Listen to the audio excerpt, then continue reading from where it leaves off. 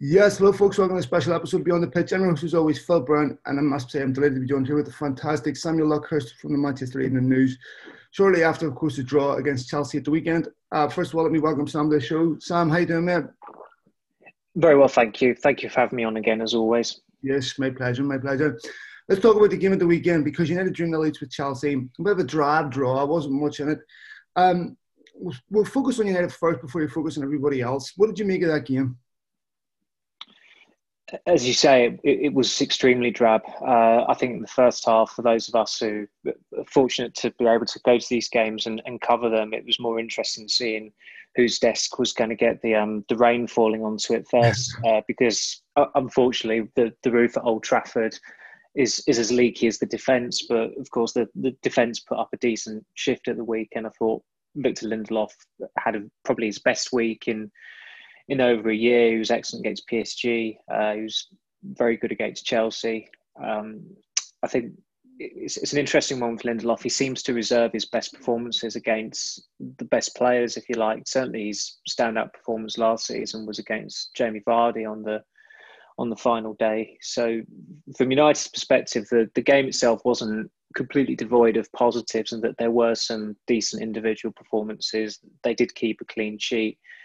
I was not surprised, but the way Lampard approached the game with the back three, and as conservative as Chelsea were, I think if another manager had approached a game that way, they would have got kicked from pillar to post. I think Lampard gets away with quite a lot from our media over here, not necessarily the Manchester media, because we don't cover Chelsea, we don't cover Frank Lampard, but where he's put a lot of face time in with being on England duty, and his playing career still feels quite current. I think he's banked a lot of goodwill, so he doesn't get the pelters that other managers might do for the way he approached that game at the weekend. In the end, I think Chelsea had one attempt on target, and that was a catch for De Gea from Reece James. United were culpable for that as well. I don't think they were really set up to break that Chelsea team down with some of the selections Solskjaer made, particularly with Daniel James playing on the left, who just really didn't vindicate his selection. I don't think was ever going to either. But in fairness to Solskjaer, his substitutions were proactive. They were attack-minded. Whereas with Lampard, it was like for like, or frankly downgrades. And I can understand that Lampard isn't going to want to go hell for leather away from home after Chelsea shipped 3 goals the previous week at Southampton. And I guess in a way, the way the game materialised, it wasn't as much of a surprise thinking about it retrospectively as it was at the time, in that you had 2 very porous defences coming up against each other, and sooner or later both the managers were going to decide that it's time to shut up shop. And unfortunately for the purist perspective and everyone watching, that time came on Saturday, and it was it really was a dreadful game. And fortunately, we won't have to dwell on it too much longer, because there are games in midweek in the Champions League.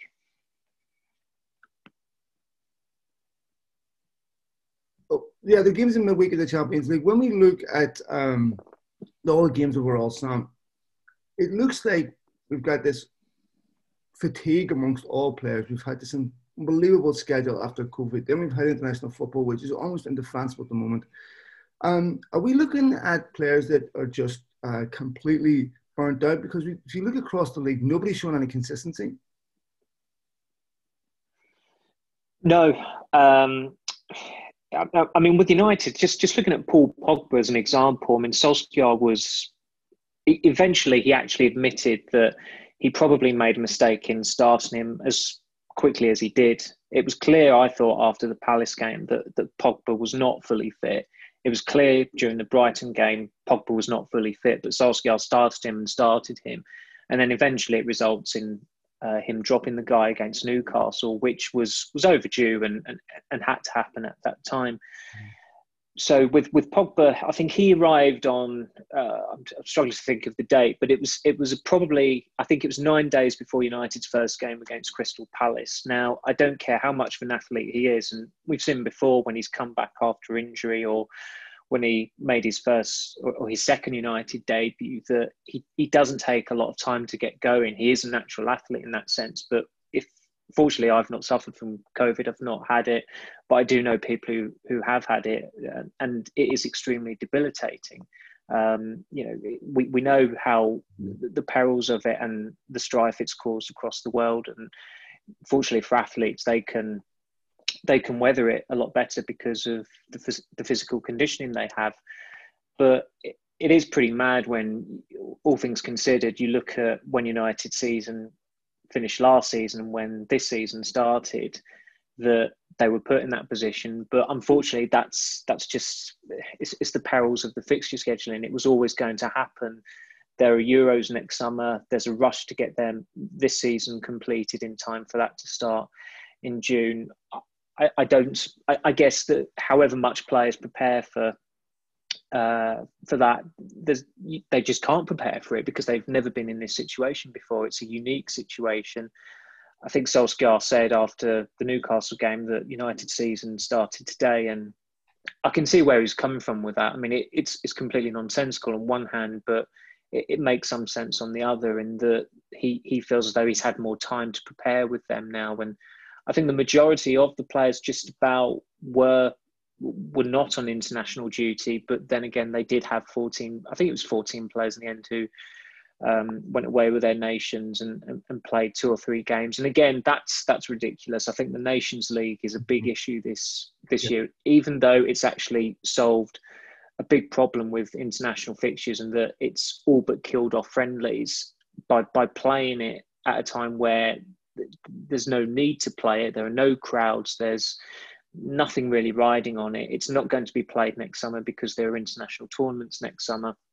That's not helped matters. But I can also see why, of course, international coaches are desperate to have FaceTime with their players, because for Gareth Southgate, for Didier Deschamps, for Frank de Boer, who obviously has just taken over as the Dutch coach, certainly in the case of Deschamps and Southgate, it would have been the first time they had their players all together for nearly a year. I think the previous get-together was November.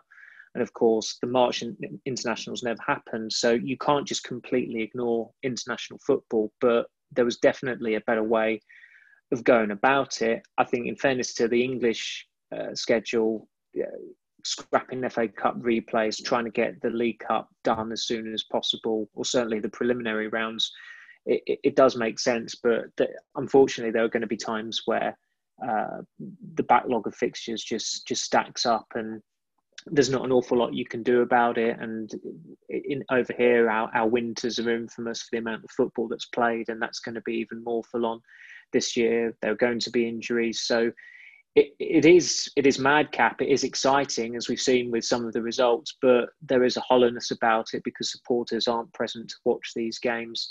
And if supporters aren't present, it just doesn't have that same feeling anyway. Then there comes the other question. Let's say Solskjaer's right in that he started Paul Pogba too soon.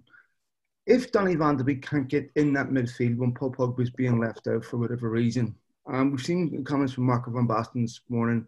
I know Solskjaer said he'll get his games, but it still seems baffling because when he has played, he's looked very good. Why can't Donny van de Beek get in his team? I suspect the main reason is that he wasn't Solskjaer's first choice as a signing. He was certainly shortlisted as a target by United at the start of the year, but I don't think United thought they had a realistic chance of getting him. And there were too many nuances surrounding Van der Beek, in that if he was leaving Ajax, it was going to be for a Champions League team. United only secured Champions League football in late July. And also for a long time, probably upwards of a year, it seemed like the likeliest place he was going to go to was Real Madrid. Real Madrid then turned around to Ajax and said, look, we're not signing him because we're not spending a penny in a pandemic window, which I think will have a knock-on effect next year when you've got Pogba and Mbappe with a year left on their contracts. And they are two players that Zinedine Zidane definitely wants. And Real Madrid might have banked enough money to sign both of them, which would be a hell of a coup for them. So United are left with a free run at Van der Beek after Jack Grealish has kept Aston Villa up and has inflated his valuation to 80 million, I think was the figure that Villa were wanting for him. And United were never, ever, ever going to pay that amount of money for him. I think I was told in February, I think it was, that they tried to set up the framework Mm-hmm. of a £65 million deal for Grealish. Of course, that was pre-pandemic. The pandemic changes everything. Suddenly you're looking at alternatives. And because Ajax are in Ajax's situation helped United in that last year they just got to they were seconds away from reaching their first European Cup final since 1996 when Louis van Gaal was their coach. And so players like De Ligt and De Jong, they had massive resale value and their contracts they had a few years left on their contracts. So they were always going to get a hell of a lot of money for them, even though they're a Dutch club and revenues for Dutch clubs is a fraction of what some of the lowest teams in the Premier League generate. So for Van der Beek, the situation he was in, Ajax, I think, went out of the Champions League at the group stage last year. So the Champions League run wasn't there. He kind of not fallen under the radar so much, but he didn't have the huge profile that he had the previous year. So his resale value was coming down. And of course, there was a pandemic. And United were fortunate to be in the situation that they could sign a brilliant young Dutch player who ticked just about every box of what they needed for, I think, as much as £40 million is the overall fee if the add-ons all add up. So it was an absolute no-brainer, but there have been giveaways as to why he wasn't their first choice. One of them was that they took half a window to sign him, which United didn't even want to comment directly on when it was put to them. Why did you take 5 weeks to sign Donny van der Beek? They just wanted to focus on the positives, which is completely understandable because it was a much celebrated deal at the time. And the other one was in his last start at Brighton that Van der Beek ended up drifting off to the left. And of course, players who are adept at playing from the left, who is also a playmaker, is Jack Grealish. Now, United gave us this recruitment spiel last year about a preference for Premier League proven British players. And Grealish was one player they didn't have to say his name. They didn't say his name, but Grealish was a name you thought of at the time. James Maddison was a name who was very much of interest to them at the time. Maddison tailed off at the start of the year. Grealish, of course, had picked up momentum towards the end of the season. And without him, Villa wouldn't have stayed up last season. So Grealish would have been the more desirable pick, even though there's an argument to say that Van der Beek is the better all-round player. And it's further complicated, I guess, with Van der Beek in that he can play as a deep line midfielder. He can play at the apex of midfield. So he's not, in some ways he's similar to Grealish, but he's also very dissimilar to Grealish. And it's almost as if there was an element of opportunism in signing him, which that's my version of it. It's not United's version of it. But when a player like that is available, it's a no-brainer that you take him and you just bank on him coming good when he comes in. And so far, when he's come in, he's not done an awful lot wrong at all. He scored in his debut. Without him, they wouldn't have won at Brighton because it was Van der Beek who... I think Rashford played an overhit pass, but Van der Beek just got there, won the corner. The corner leads to the penalty. At Newcastle, he plays an instrumental role in Fernandez's winner 4 minutes from the 90th minute as well. So in his cameos, he's done more than enough to suggest that he should have started by now. And it is utterly baffling that of the 6 major midfielders United have got, the most recent signing, the most recent one they bought, is the only one who's not started in the Premier League or the Champions League. So I guess there will be a period of adaptation. We've seen it before with Herrera. He was bombed out for a long, long time under Louis van Gaal. I think it was 1 league start in 4 months, but his return to the fold near coincided with United's best form and best football under Van Gaal. I know Mkhitaryan only lasted 18 months, but once he did get back in after that disastrous derby he had in September 2016, I think it was, when he was hooked at half-time, he had an excellent second half of the season. He was absolutely pivotal in the Europa League, but I think Mourinho soon tweaked at maybe at the start of the next season that his assists, the stats padding, if you like, masked what were generally poor performance levels. And he was a Europa League standard player rather than Champions League standard player. And so they got rid of him after 18 months. I don't see that happening with Van der Beek.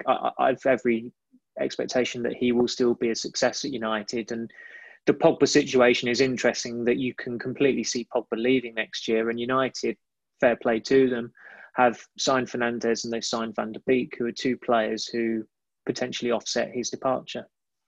Yeah, because that isn't a settled question yet. When you look at the can Pogba and Fernandes play in the same team in big games, we still don't know that. We saw it towards we saw obviously when the resumption of COVID, they played well, but now the question was coming again, especially after what we saw against Spurs. It's not a settled question. Can Pogba and Fernandes play in the same midfield in the big games? Is it? It is a difficult one to establish whether there is long-term scope for that. I think that. See, I still think it's possible to make it happen, and you've got to judge Pogba when he's at his optimum, and maybe he's getting back to his optimum now that he's recovered from COVID and he's the after effects of it, the debilitating element of it that clearly affected him at the start of the season has possibly gone now. And the Tottenham game in June, I know it was Pogba's first game back for probably 6 months or whenever it was. But they seem to complement each other well there, and that Pogba played deeper. His passing is more polished than Fernandes. I think that game he had a near 100% success rate with his passing. I think the only one that didn't find a teammate ended up being a corner. So it's still an element of success to it. Fernandes is the risk taker. He's going to lose the ball an awful lot because he's high up the pitch. He's always looking to pick a pass in quite a hasty or rushed way. But that's also what makes him brilliant. But then you've got Pogba, who, as we saw in his first season back at United, the amount of times he found Ibrahimovic with these very Scholes-like direct balls. It's a different kind of attacking midfielder that you've got there. I mean, Pogba's role has been a debate for pretty much ever since he came back to United. There have been those adamant he can't play in a two. I think he's shown on a number of occasions that he's more than capable of doing that, but there are those who have this obsession that Pogba should play on the left of a midfield three. I know that Mourinho wasn't always accommodating with that, but certainly, the Derby game when he scored twice and United won 3-2 in 2018, that's where he played, but you might dismiss that as just a freakish occurrence because United came out of the blocks for 10 or 15 minutes and blew City away. But I think you've got to look more at Pogba as to why nobody can quite nail down where he absolutely has to play in this United side, rather than saying it's the manager's fault, because he's played under a couple of managers already. He's also undermined both those managers, so he's not exactly helped himself in that sense. And I know there are always things coming out that he doesn't want to play deep, but he played deep and he won the World Cup. And I know World Cups and major tournaments are closed environments where players are switched on for that month and there are no outside interferences. Certainly in 2016 at the Euros, agents were banned from France's hotel. And of course, that was the summer that Pogba rejoined United. So I still think there's a way of accommodating him and Fernandes. I mean, at the moment, Fernandes is and has been since he came in untouchable, and you would not drop him, even if his performance level in the recent months hasn't been maybe what it was at the start, and he's been more of a moments player. But what moments he brings for United, whether it be the Bosley shows with a penalty or popping up with a late winner at Newcastle like he did the other week, he's very much the team's talisman now, and that used to be Pogba's role. I suppose the biggest difficulty in terms of accommodating those two is having an expert defensive midfielder. And that might be the biggest problem in that Nemanja Matic is 32. He can't do that role every week because of his age, because of, especially in a season like this with the amount of fixtures and the intensity of it. And suddenly you're looking at someone like Scott McTominay again, who I feel should be given that defensive role, or should just occupy a defensive role for United midfield now. Solskjaer has tried to coax attacking instincts back out of McTominay because he was an attacking player when he was in the junior teams at United. But in terms of balance, he's got to take on that defensive-minded role because Matic cannot do it week in, week out. And Matic has already been dropped this season. Fred has absolute merit playing as a deep line midfielder, but he's not a steely player. We saw that against Tottenham in June, where frankly I felt he was mismanaged by Solskjaer and that he was isolated, but McTominay was played further ahead. And when obviously Steven Bergwijn got the ball, Fred didn't have that cynicism to just take him out. I think if McTominay was in that position, he would have just kicked him, taken the booking, no problem. You've killed the attack and it's still 0-0. But of course, when it comes to next summer, I think if Pogba does go, the midfielder United have to bring in to replace him has to be a defensive midfielder, because already the whole Matic contract looks, I mean, it seemed excessive at the time. It seems even more excessive now. And that's just an area of the team that needs to be addressed to manage the balance in midfield. I mean, Sam, on the Pogba thing, Solskjaer can say he brought him back too soon. But Pogba went and played for France. And to me, when I looked at what happened after Spurs, Mason Greenwood got dropped and Paul Pogba got dropped. Paul Pogba also, on his time with France, talked about his dream move to Real Madrid again, which seemed bizarre to me. The window had just closed. You've just lost 6-1. Is this really the time you want to be talking about this? So is Solskjaer making excuses and truthfully dropped him for the performance against Spurs? Because Mason Greenwood was also left out. And I just wonder, was also Mason Greenwood left out because he didn't track back, which saw United get overlapped on fullbacks? Or was there just legitimate, innocent reasons for them both being left out? Well, I think with Greenwood, obviously, there's been the issue as to his absence in those two games, and Solskjaer completely contradicted himself last week when he said, I think on the Monday he said he's had a niggle, and then on the Friday he said hopefully he recovers from illness. And of course there have been reports, rumours about as to why Greenwood might have actually been taken out of the team. I suspect something has happened, but not something as bad as some are suggesting. But he's, in terms of his tardiness, I was told that he's almost always the last in for training at Carrington, but that does not necessarily mean he's late. You can be the last and not late still. And maybe Solskjaer, as he went on the attack on Friday when it was in defending Greenwood, maybe he's just changing the tone now, having privately rollicked him, and now it's a case of publicly backing him.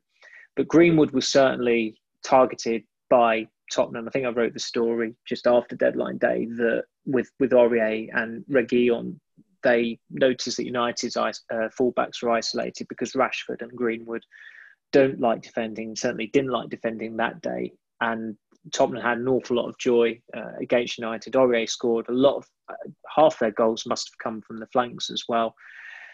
So that clearly came into Solskjaer's thinking. I think Mata was always going to start against Newcastle purely because Cavani was unavailable, as he was still in quarantine, and Marshall was suspended. So Mata was the logical one to come in. Daniel James was the surprising name who also came in.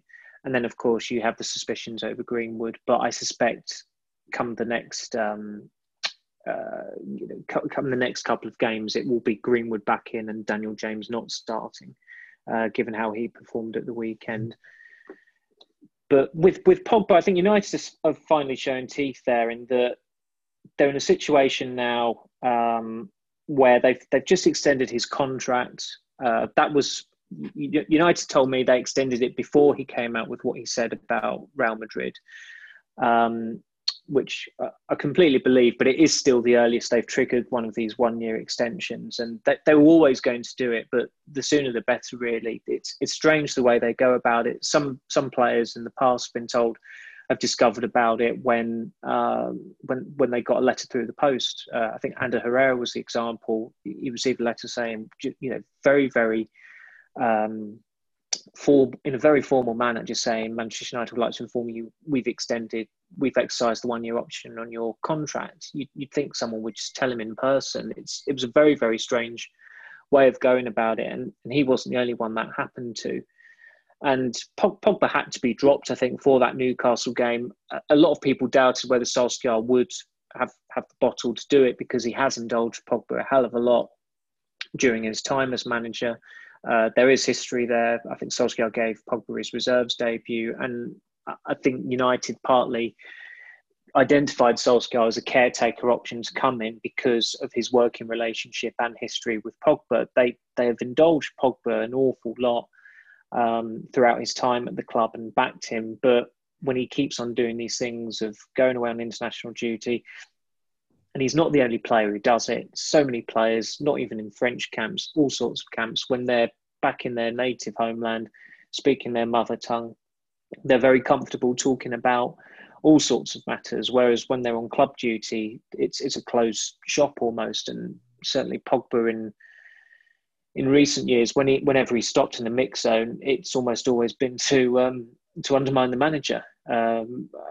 I think Leicester, the opening day in 2018 was one, and of course the Wolves game the following month when he said United need to attack.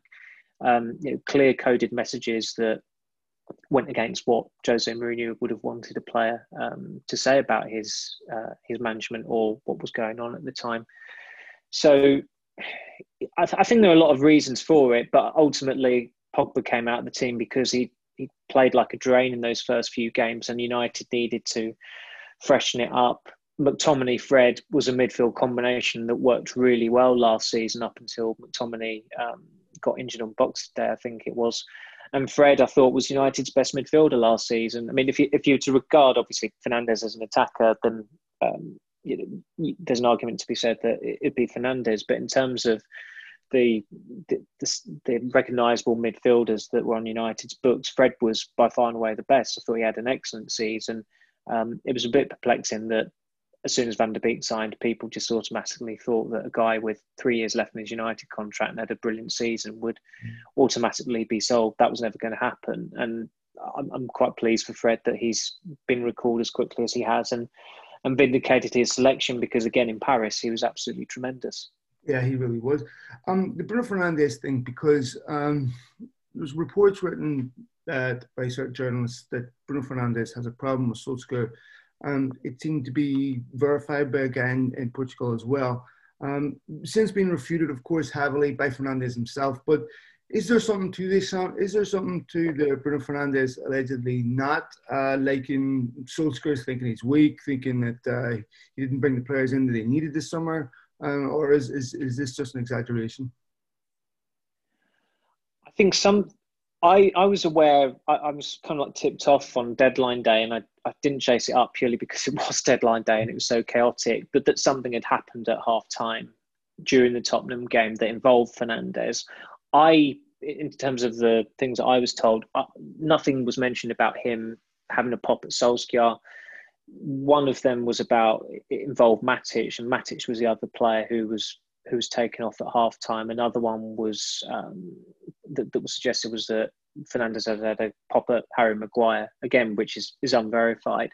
I think the Solskjaer aspect was probably twisted and taken too far in terms of the general reporting of it. I think there was a story to be done on it whilst checking with sources, but as far as I could gather, there was nothing regarding Fernandes telling Solskjaer, you're a PE teacher, or saying something like that people say about Solskjaer on Twitter, or slating his tactics.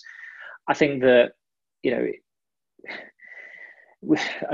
I'll try to be polite about it, but obviously, I think people are aware where some of the stories have come from, and the vested interest in that source putting that story out there about Solskjaer and making Solskjaer look unflattering as well. But I think Fernandes he was so vehement in his takedown of that report that I think everybody should just take him at face value, because he went away after that game straight to the national team. I don't imagine he'd have had much contact with Solskjaer while he was away with Portugal, and he stuck up for him in person, whereas other players like Pogba, for instance, decided to flutter their eyelashes at Real Madrid. So, it's one of those where there was definitely something in it, that something definitely happened. But from my perspective, I didn't have enough journalistically, I didn't have enough information to go on to do a story on it at the time. So in the end, I left it, and I think obviously it came out in one of the Sunday papers later on that week that it was a Solskjaer related incident, and the club were very quick to contact me and other members of the Manchester Pack to say that wasn't the case. And of course, the club are going to say that, but they felt it was a serious enough story that was out there that they were impelled to go out and knock it down. Let me ask you, Sam, about a couple of other things. Axel Tuanzebe, he played exceptionally well against PSG, then was missing at the weekend. What happened? Because it seemed a bit unfair to him, or was it unfair to ask him to play 2 games in such short space of time, given that he was out for so long? I could see it from both perspectives. I think that long-term United central defensive partnership has got to be a fit and firing Tuanzebe with probably Maguire, because they've invested 80 million in Maguire. Solskjaer's made him captain. Lindelof had an excellent week last week, but he just screams squad player to me, and I think he has done for most of his time at United. Even though in that 2018-19 season, I'd have said he was the best player overall. And I say fit and firing with Tuanzebe because he's not been fit anywhere near enough since he first came into the United team. It's nearly 5 years ago since he actually first made a United squad at Crystal Palace under Louis van Gaal. And that bodes well for him in that he's a player who has transcended managers. That's Van Gaal, Mourinho and Solskjaer all have really, really liked him and have all,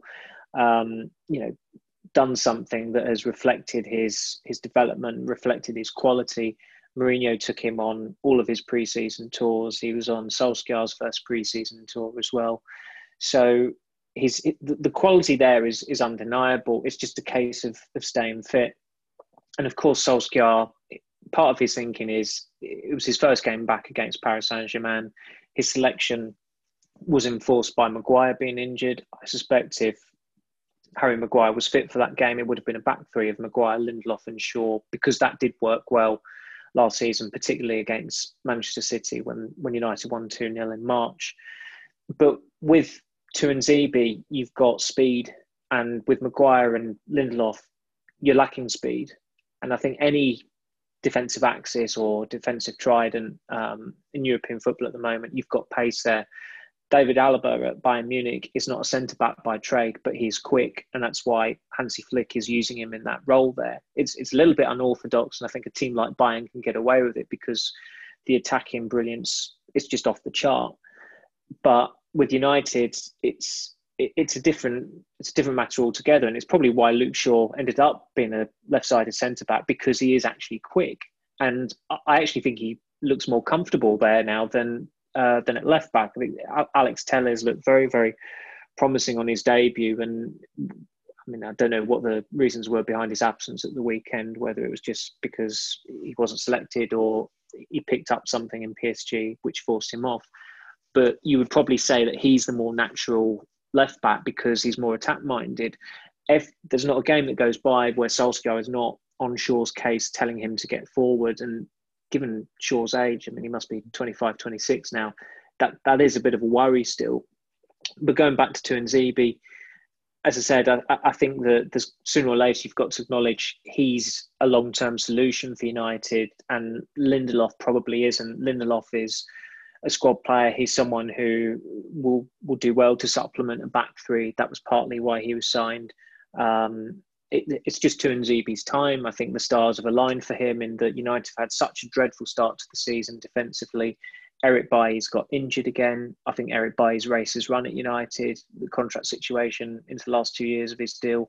He started 24 Premier League games in his first season, and he started 21 in the league since. Yeah. That alone just makes your mind up in that he's got to be sold next summer, unless he has an absolutely barnstorming second half of the season. I think that the situation there is pretty easy to handle for United with him. So Tuanzebe is now the third choice centre-back again, and he is going to get games, but Solskjaer does have a soft spot for Lindelof. He only dropped him for the Tottenham game. That was the first time Lindelof had been dropped, and a demotion was well overdue by that point, but it was Lindelof has this strange record where last season when he was injured or didn't play in Premier League games, United almost always lost. So their record without him under Solskjaer is not particularly good. And obviously that works in his favour. And I think Solskjaer probably looks at that and thinks, well, I need him back in. But there's no doubt that he seems to have benefited from some kind of Scandinavian solidarity there. And I just don't see Maguire and Lindelof as a long-term partnership. I know they've played a lot of football together, but United's aspiration has got to be to challenge or win the league again. And I just don't see that as a title-winning partnership. Last couple of questions. Sam, I want to ask you about Dan James, because his performance at the weekend suggests one of two things: either that he needs to be loaned out to get some confidence, or maybe he doesn't belong at this level. But it was very poor. I felt sorry for him a bit. That has to be a concern for Solskjaer. Yeah, the strange thing about it was that when Solskjaer was asked about James in our embargo section after the game, he said his confidence is high, and it really just doesn't. It looks the exact opposite. Yeah. I think the startling thing I noticed at the weekend was that he got the ball. We were pretty much direct in line with it in the first half because what is the press box at Old Trafford?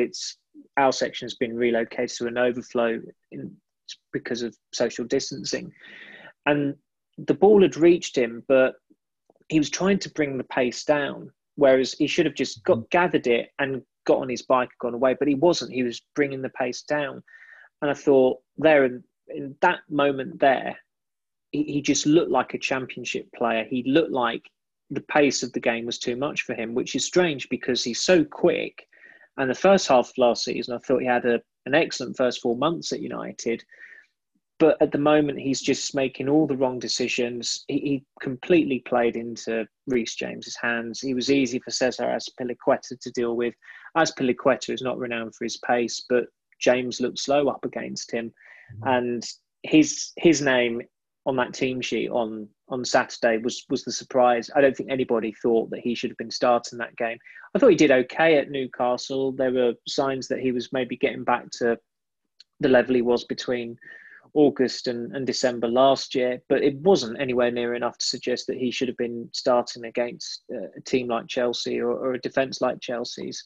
And predictably, he came off before the hour. So he has had a tough time, and I try and have a lot of sympathy with him because he lost his father just before he signed for United. That's horrific, especially at his age. He was 21 at the time, and I don't think enough of the trolls on Twitter actually take that into account when they're slagging him off and barracking him, and that must have an impact on you. Sometimes grief comes at a later time because, as I said, he signed for United quite quickly afterwards. He was on the pre-season tour. He had work to keep him going. He had a new club to prove himself out, and it probably helped him take his mind off what was going on in his personal life. But at some point or another, you have to confront those demons, unfortunately, and that has to be taken into account with his loss of form. But of course, they took a punt on him effectively. He was a championship winger. He'd never played in the Premier League.